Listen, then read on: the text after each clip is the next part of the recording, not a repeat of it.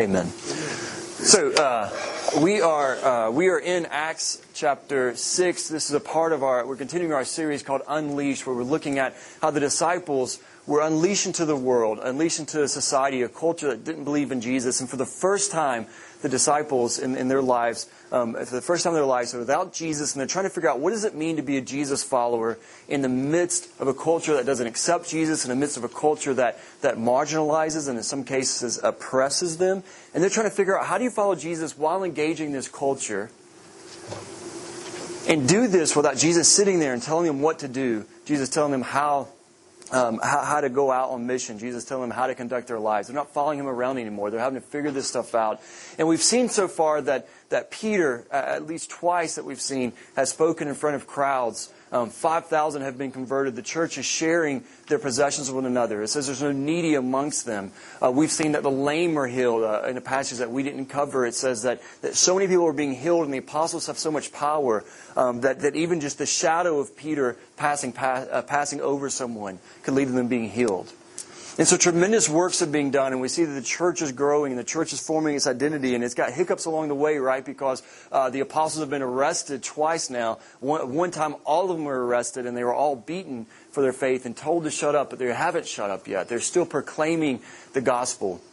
And they're still going out in the temple courts and going out around in the synagogues and other places and talking about Jesus. We've seen that the church has struggled, that widows have been overlooked in the food distribution. They've gone hungry, and the church has had to figure that out. We've seen that even they've struggled with unrighteousness, with Ananias and Sapphira lying about how much money they've given to the church and being struck dead from that. And so we've been brought to that point in last, it's 2 weeks ago. Last week was our Trunk or Treat Devo. But 2 weeks ago, when we looked at the very beginning of Acts chapter 6, we saw that the way the apostles dealt with the issue of some of the Christian widows being without food was they appointed 7 men. They appointed 7 men who were full of the Spirit and full of wisdom, who would then distribute food to the tables. And what's going to happen over the next couple of chapters is 2 of those men, Philip and Stephen, are going to be zeroed in on. And for the first time in the book of Acts, we're going to get to see the work, the ministry, the service of guys who weren't apostles. Stephen was one of those guys, and for most of Acts chapter 6 and Acts chapter 7, in the very beginning of Acts chapter 8, he is the focal point. And here is a guy who is, so far, is the most normal person highlighted in the book of Acts. There's no record that he walked with Jesus. There's no record that he saw the risen Jesus. There's no record that he was preaching to thousands of people and converting thousands of people. All we know about this guy, after the first few verses of Acts chapter 6, is he's a normal guy who had wisdom and was full of the Spirit. He was so in touch with Jesus, so in touch with God, that permeated his life so much that people noticed it. And so when they had this huge issue that the church was potentially splitting over, where widows were going hungry because people weren't paying attention to them, he was one of the men that they put over that. He was one of the men that they entrusted with figuring out how they should distribute the food. And so Stephen, this very normal guy, is chosen for this very important task for the church. But we find out that he does a lot more than that. He ends up preaching and teaching. And for the next two chapters, Luke is going to give us just this little bit of insight into how someone who's not an apostle was conducting their life. Now, it would be understandable if at this point in the book of Acts that you would think that the main people doing ministry were the apostles, that it was Peter and John going out and preaching, Peter and John going out and doing ministry. But we learn from what we're going to see with Stephen that there were many more people involved in the work of the church. That you didn't have a few workers in the early church and the rest of the people sat the pews. But that normal people like you who maybe had never seen Jesus face to face, were going out and talking to people about Jesus. And in fact, they wouldn't shut up about it. And Stephen, the most normal person we've seen highlighted in Acts so far, ends up being at the center of one of the hinge moments of the book of Acts. And it's not just the book of Acts, but he is going to give an insight, a view of God that's not only going to get him killed, it's going to change the very mission of the church. It's going to send the church out. It's the point at which Christianity turns from a few Jewish people living in Jerusalem, believing that Jesus Christ was the Messiah, and it becomes a global religion. Now, it's easy for us to get because Christianity is right there with Islam as the two largest religions in the world. Billions of people claim to be Christian. Hundreds of millions of people worship God on a Sunday morning, worship Jesus on a Sunday morning. And so you grew up in a context, I grew up in a context in which Christianity was a world religion. It was a global religion. People from all over the world believe in Jesus. But at this point, it would seem absurd to think that Christianity would be a global religion. Why? Why is it? Put yourself in these shoes. Why would it be absurd if you were an early member of the church or maybe a Jewish person who was just watching the church grow? Why would it be absurd to say that Christianity was going to be a global religion? Because we stand at this point in Acts chapter 6, Acts chapter 7, where all of that changes. Where the Christians are launched out in a few centuries, will spread throughout the known world. But at this point, that sounds absurd. Why?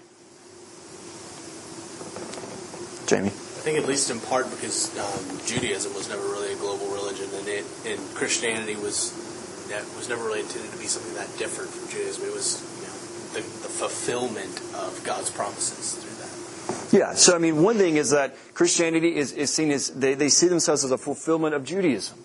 But Judaism was you think about the Old Testament. It's following people who are living in the ancient Near East, who are living in the present-day Middle East, a little bit of Egypt, right? This is not a religion that's spanning the globe. It's not a religion that's spanning the known world. Judaism, their scriptures focus on a very narrow point.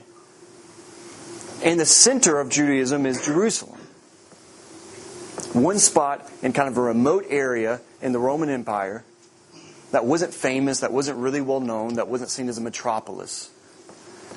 So if you think of Christianity as being a subset of Judaism, of course you're going to think it's not going to be a world religion because Judaism isn't a world religion. Why else would it be absurd at this point to think that Christianity would be a world? Yes? It wasn't as easy to travel.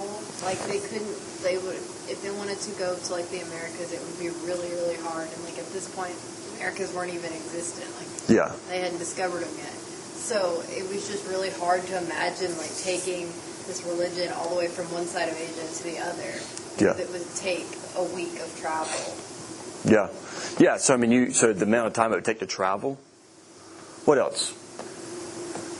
Rome squashed anything that wasn't worshiping Caesar, and it didn't look like they were going to end anytime soon. Yeah, so to get outside the confines of Rome, of what Rome allows, would be problematic? Judaism wasn't good at including other people. Yeah. It wasn't a converting religion. Yeah, Judaism was very exclusive. There wasn't a strong missionary impulse. Yes? The figurehead has been persecuted before the church had even really begun. Yeah, I mean, it's being persecuted. The leader's been killed. The current leaders have been beaten and threatened with death. So you would think that. I mean, also think about this. Where are the Christians located at this point? Anybody? Middle of nowhere Israel. They're all in Jerusalem. At this point, Christianity has not spread past Jerusalem. At this point, there's no record of Christians being anywhere other than Jerusalem. For Stephen to have the belief that Christianity is going to be a global religion is stupid because at this point, all the Christians are in one city. And also think about this. Christians worship who? It's easy. Just see if you're awake. Jesus, good. You're following on last week. So Christians follow Jesus Christ. Where did Jesus travel? Just pretty much in kind of present day Israel and Palestine, right? Today I did the math just for you guys, right? Basically, the square mileage was about 10,500 square miles that Jesus would have been somewhere around. In a world with 57 million square miles, right? And so Jesus lived on Jesus kind of moved and operated in 0.02% of the land and the earth. And then you have Stephen saying that this religion is a religion for the whole world. Think about how absurd that is. It's a group of people who are a fulfillment of Judaism, which was a very, very, very which religion focused on one area. God's in the temple. Following a man who lived in just a very small sliver of the world.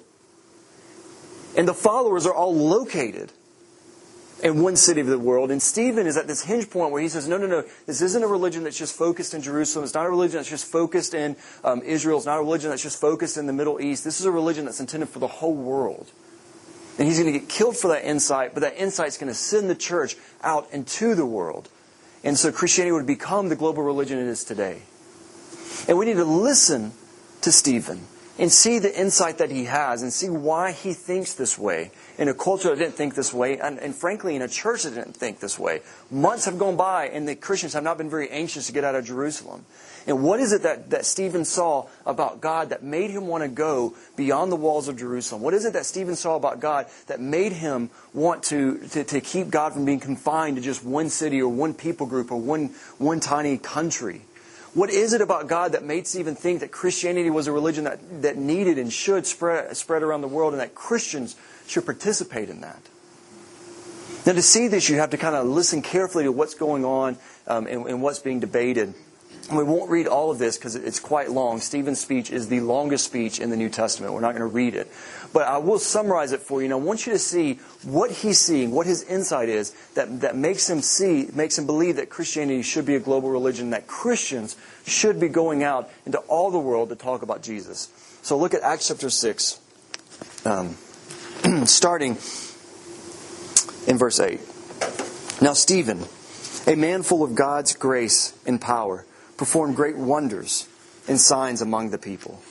Opposition arose, however, from members of the synagogue of the freedmen, as it was called, Jews of Cyrene and Alexandria, as well as the provinces of Cilicia and Asia, who began to argue with Stephen. Now, the synagogue of the freedmen was probably a synagogue made up of Jews who had been enslaved previously elsewhere in the empire. They had somehow gotten their freedom. Maybe their masters let them go, but most likely that they saved up enough money to buy their freedom.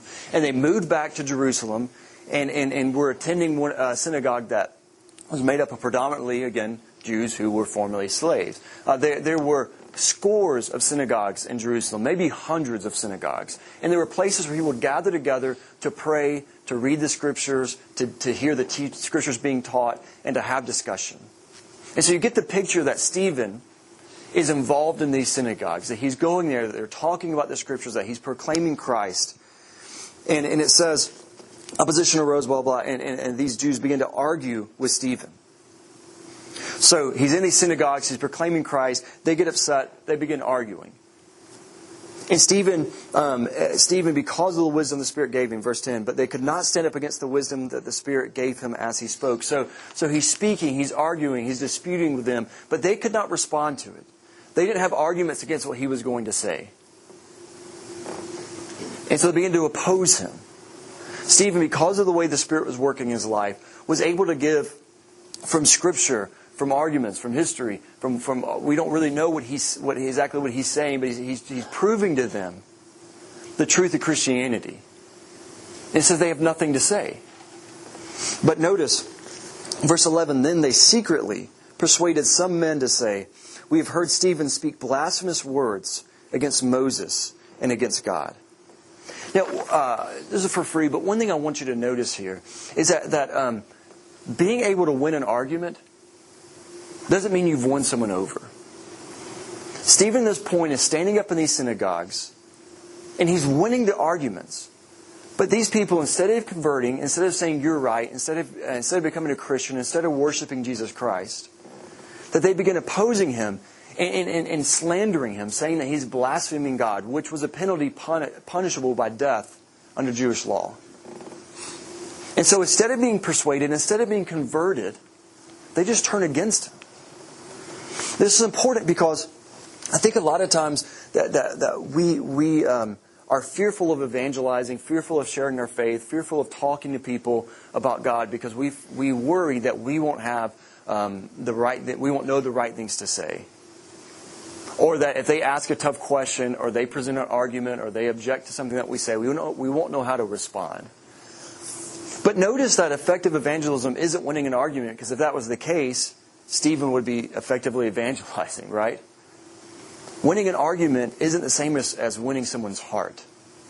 I remember there's been two guys in my life that I've spent months arguing with. both of whom grew up as Christians, grew up in a Christian family, and then they lost their faith. And they had a lot of frustration with Christians, a lot of frustration with churches. The people had treated them poorly, people had been rude to them. And they had a lot of animosity, but I spent months with these guys talking with them, and because they were, both of whom were getting graduate degrees in the sciences, both of whom had been reading a lot of books by atheists against Christianity, they were both very focused on arguments against Christianity. And I spent months with these guys, drinking coffee, talking about Christianity, arguing with them.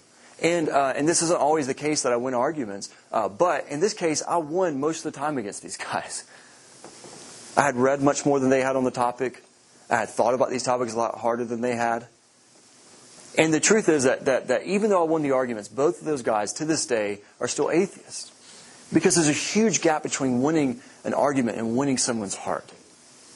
And I say that because just because you don't know all the arguments, just because you don't know how to respond to this objection or that objection, doesn't mean that you shouldn't be sharing the gospel with people. Because the fact that you don't know the arguments isn't in the end going to be the most important thing about that encounter.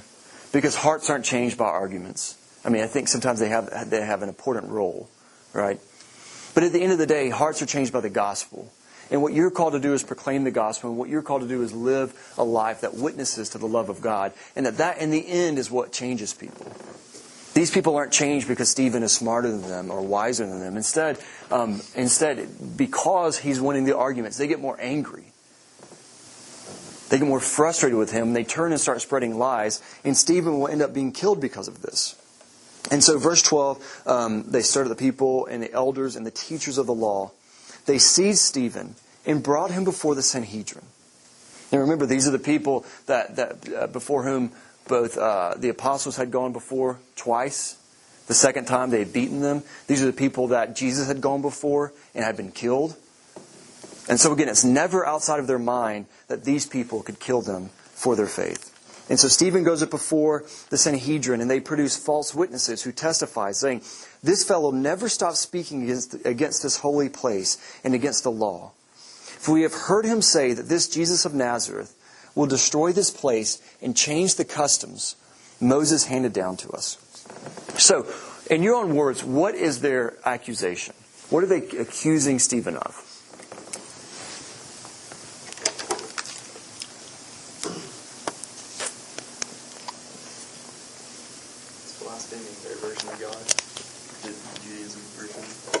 Yeah, he's blaspheming their religion. Why? What is it that he's saying what is it they're claiming that he's saying that's offending them? Speaking against Moses, specifically the customs, the law. What else? The holy place. The holy place was a big root for them, and just like Moses was, so to come against that.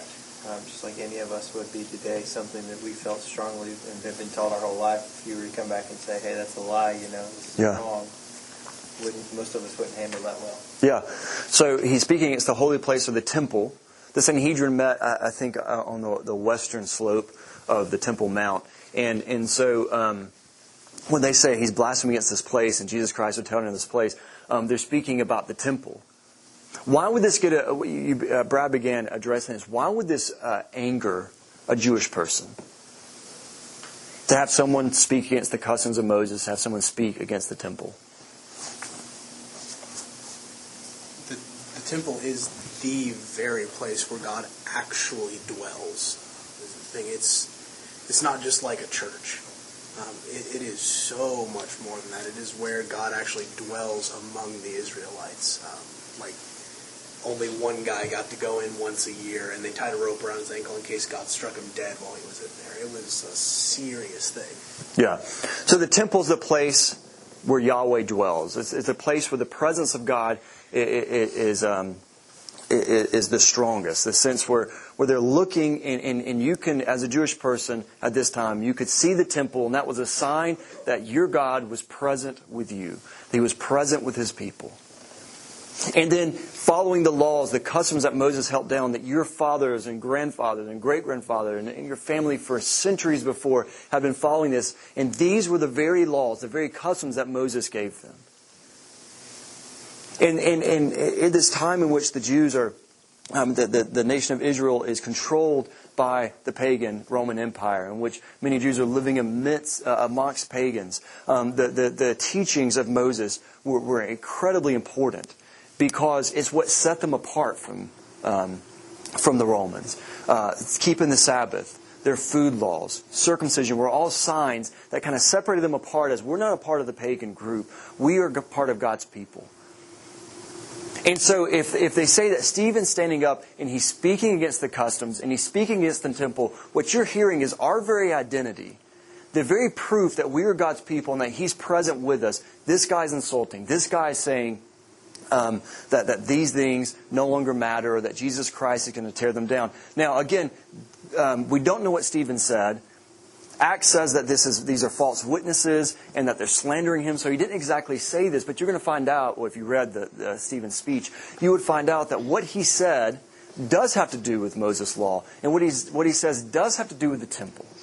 So let me do this. Instead of reading Stephen's sermon to you, what I want to do is I want to just in like 45 seconds just summarize his sermon. And I want you to hear the main points that he brings out of it. Because he has a very specific thing he's trying to say. He has a very specific point he's trying to make. Because Stephen, what he's doing is he's confronting these religious people who think that God is confined to the temple.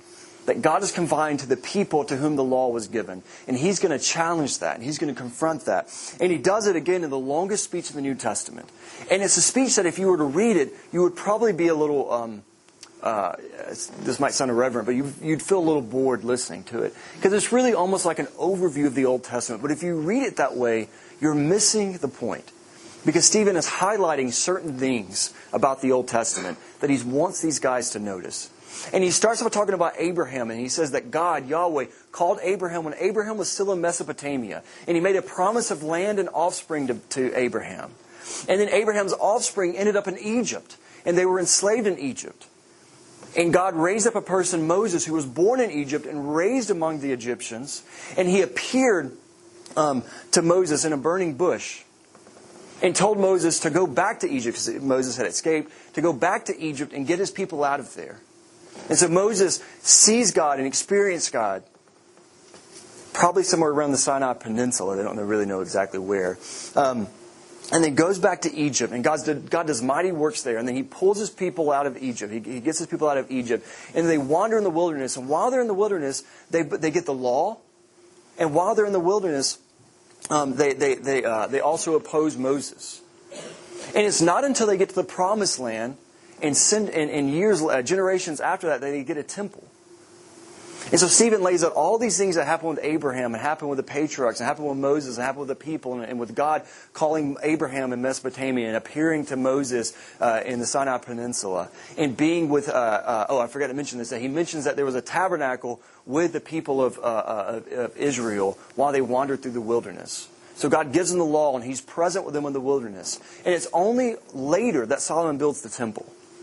And then after he mentions that, Stephen says this. He says, God cannot be contained in a temple, but instead the whole heaven and earth is His throne. He says heaven is His throne and earth is His footstool.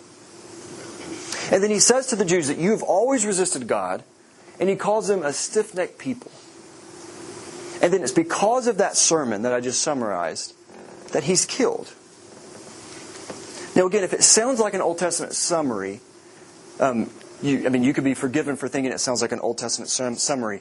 But if you pay close attention to what he's highlighting that God, in the Old Testament Scriptures, was not confined to the temple. God was not confined to a people. That Yahweh, who these Jews thought was present in this temple, had shown up to His people in Mesopotamia, had shown up to His people in Egypt, had shown up to His people in Sinai, had shown up to His people in the wilderness while they were wandering. He was present with them. And notice that Abraham and Joseph, whom he mentions, and Jacob, whom he mentions, and Moses for most of his life, all followed God before the law was given.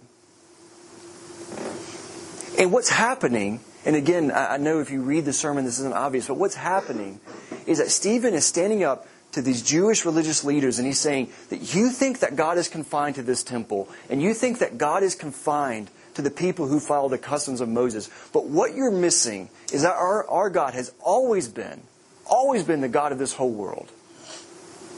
He cannot be confined to a place. He cannot be confined to a people group. And Stephen says this to them because he thinks that their understanding of a God is too small. And here's the thing, at this point, the Christians' understanding of God is too small. Because just like the Jewish people were not going out to the world, just like the Jewish people were not seeing people of other ethnic groups as being people who should worship Yahweh, the Christians at this point are staying in Jerusalem and speaking to Jewish people. There's not been, as far as we can tell, a non-practicing Jew who is converted to Christianity, and we're a fourth of the way, almost a third of the way through Acts. And Stephen stands up to these religious leaders and he says, if you really understood God, if you understood that Yahweh created this earth, if you understood that the whole world is His throne, then you would not confine God to this one location, and you would not confine God to this one people. Do you see the insight that Stephen has? He's speaking to people who had confined God, and their lives were reflecting that because they didn't go out and share the news about Yahweh to others. By the way, that's not because they understood the Old Testament. The Old Testament constantly talks about God's love of the whole world, and that God wants the people of Israel to be a light to the whole world, to the nations. One of the most famous stories in the Old Testament is Jonah. And who was Jonah sent to? Nineveh. Was Nineveh full of Jews? No. Assyrians, right? The Old Testament is full of hints that God intends the whole world to worship Him. And yet His people at this time were confining Him to this location. And the Christians, the followers of Jesus at this time, were confined to one location. And Stephen gets an insight that our God is too big for that. And he stands up and he preaches that, and he ends up being killed. Now the implication for this, and I think Luke wants you to see this implication because this is, again, the hinge point. Right after this, the church is scattered. The church starts going. It's after this that Samaritans are converted in Acts chapter 8. It's after this that an Ethiopian eunuch is converted in Acts chapter 8. It's after this that Paul is converted in Acts chapter 9. In Acts chapter 10, the first Gentile is converted in Cornelius.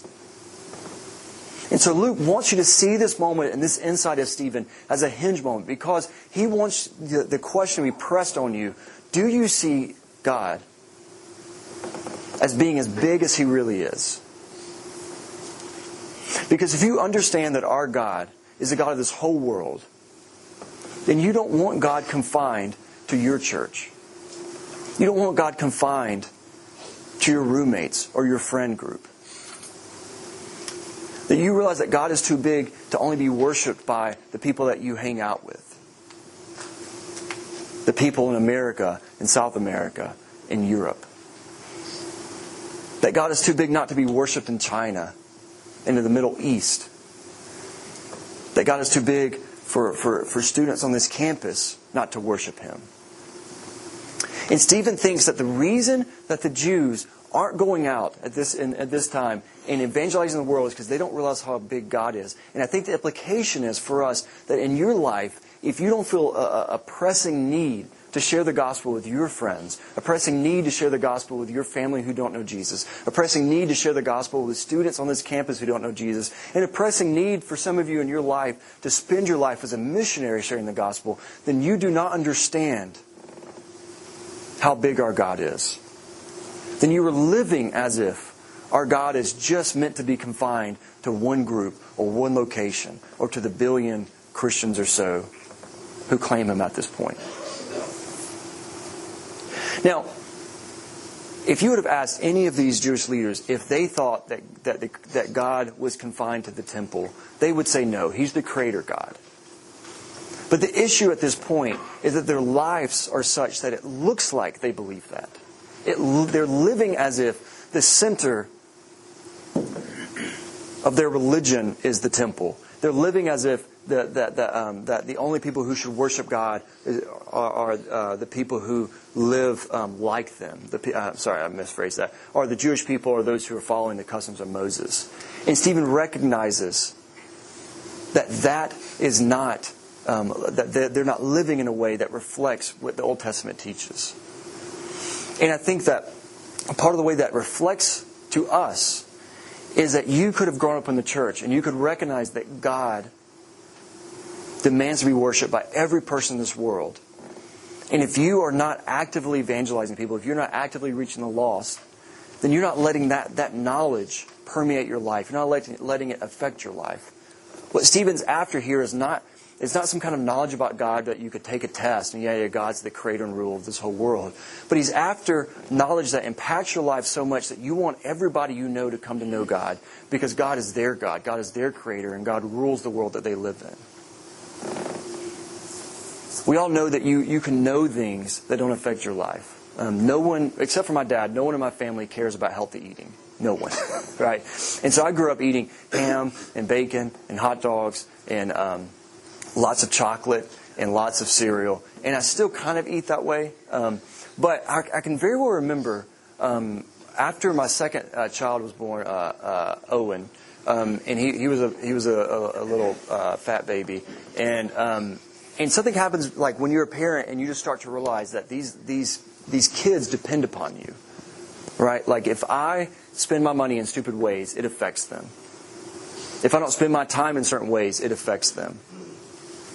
And if I die early because of health problems, it affects them tremendously. And I can remember one night sitting at our kitchen table when we lived in Kentucky and just realizing that the way I was eating could have a pretty bad impact on my kids one day. And it wasn't at that point that I came to any new knowledge about nutrition, right? It wasn't at that point that I was looking at studies and like, oh, well, if I keep eating bacon, this might not turn out well for me. What happened at that moment is that this knowledge that I knew, that I had known my whole life, all of a sudden intersected with how I was living.